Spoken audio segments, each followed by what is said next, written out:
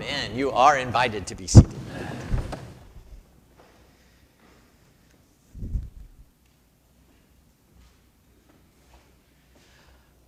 O Jerusalem, Jerusalem, how often I have desired to gather your children together, as a hen gathers her brood under her wings, but you are not willing. I love the snow. So I decided to take a walk in Friday's snowburst. Now, I had the great grandiose idea of going and hiking at Lake Fort Smith. So I jumped in the car and I made my way all the way to the 540 bridge, which was gridlocked and iced over and stuck. Creeping across, I made my way over to the Midland Bridge, where I thought, I can sneak over that way through Van Buren and make my way on and around through Alma. And it was gridlocked and iced over. So I bailed out and I came to my favorite place in Fort Smith. And if you followed our morning prayer, you know my favorite place is the confluence of the Arkansas River and the Poteau River, the national park of the first fort as it overlooks the confluence. So I parked, and you'll never believe this, I was the only person there. By that time, 2 inches of snow had accumulated on the grass. And so I got out and I began to take my walk. I made my way across the railroad tracks. And as I began to go up that very gentle rise towards the first fort, I looked up and I saw the most beautiful sight. A fox looked up from the snow, and we fixed eyes on one another. I said, I've got to get a picture of this. But if you've ever been around a fox, by the time I made my hand out of my pocket to reach for my phone, that fox turned and dashed away that quick. I obviously surprised him or her. I walked around and I saw the set of tracks.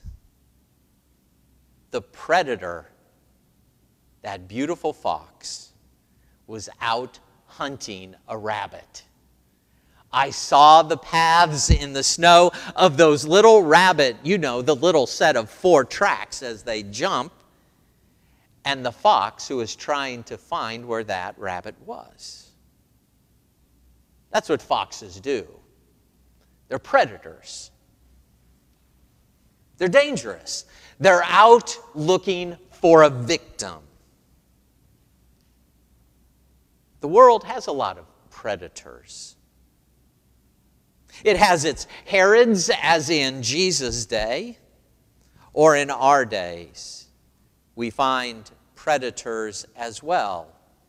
The Putins of the world, who are seeking to steal, to kill, and to destroy. But we also find that we see places of care and compassion in our world. A place where people offer shelter to total strangers.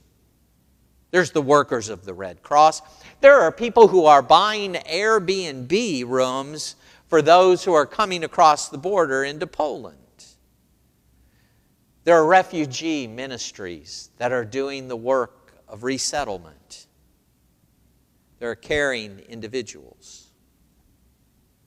In our world, we see the predator, but we also see the compassion. That's what we see in our reading today from our gospel. Jesus in a predatory world of the Romans and King Herod, who is out seeking Jesus. We see care and compassion. We see the love of God at work, and we hear it in Jesus' beautiful words, Jerusalem, Jerusalem, how often I have desired to gather your children together as a hen gathers her brood under her wings. The lectionary had selected Psalm 27 for a very particular reason today. Verse number 7 said, "For in the day of trouble, God shall keep thee safe in his shelter. God shall hide you in the secrecy of his dwelling, for he will set me high upon a rock." It's a beautiful image of God's love and care and compassion.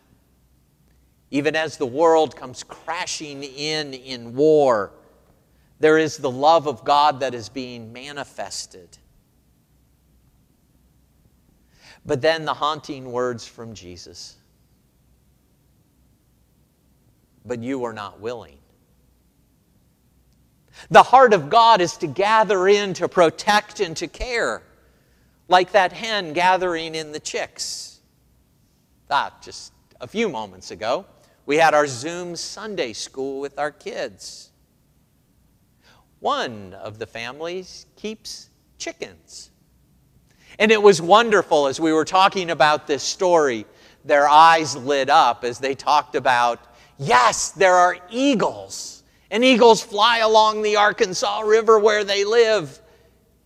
And when the hen hears or sees the chicken, when the hen sees the eagle, it begins to cackle. And that little child was saying, they start yelling at that eagle. Yes, they do, because they want to protect one another. It's a beautiful illustration that Jesus uses from the world that surrounds them, that tells of God's love and compassion and welcome and desire to protect us when there is danger, when there are predators around, when there is evil that lurks and is trying to make its way into our life. But here we see the lament of Lent. Jesus' heart is crying, but you were not willing. It's such a haunting phrase because we see ourselves as those chicks that are running around and wanting our freedom. No bounds, not realizing the dangers that surround us. Those things that come crashing in that we didn't anticipate. And for some reason, we don't return to God, but we want to handle it ourselves.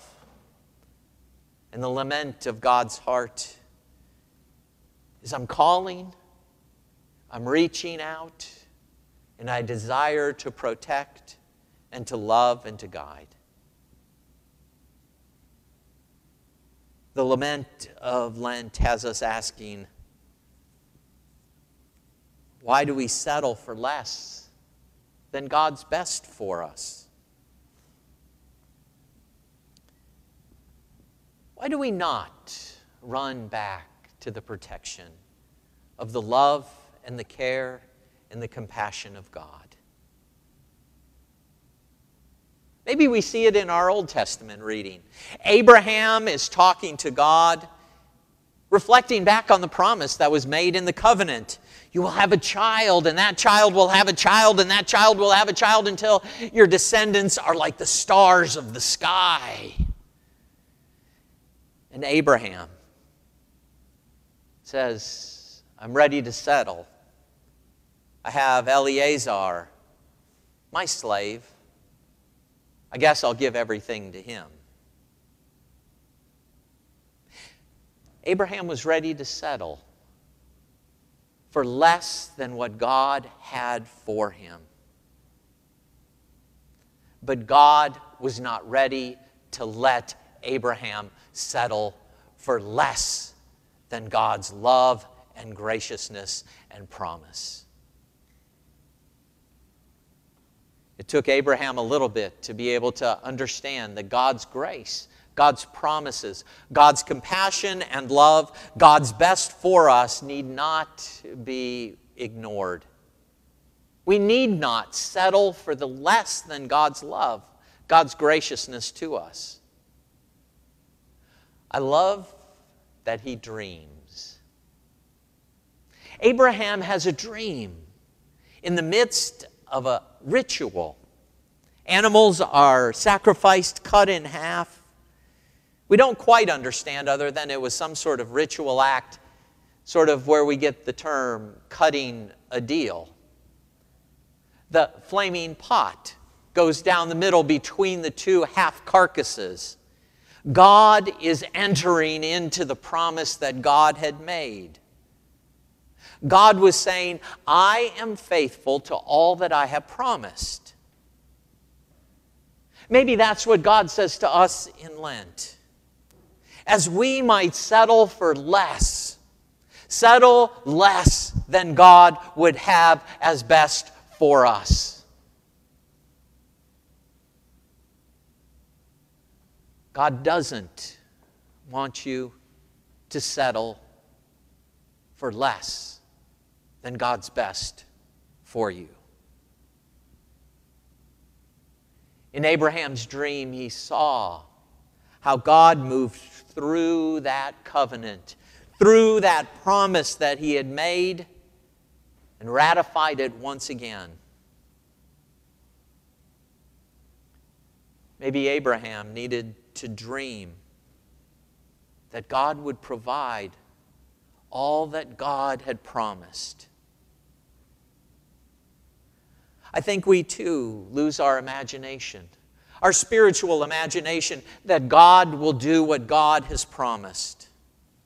All of the good, the healing, the grace, the mercy will all be given, and we need not settle. We can ask for God's fullness of healing, God's gracious forgiveness, God's tender compassion and protection, and God will give it to us.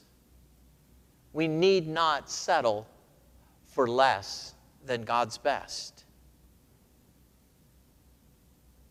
I love that God, of course, fulfills God's promise to Abraham, to Isaac, to Jacob. God's promise is for us as well. Often I'll end our morning prayer time together with these words: that God's grace will be more than we could ask or imagine.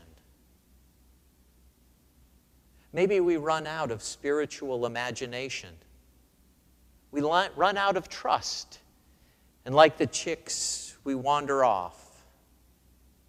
But God's love is always calling us, always welcoming us back, always protecting and bringing comfort. Because that's what God does. God never wants us to settle for less than God's best, because God's love for us is complete. Amen.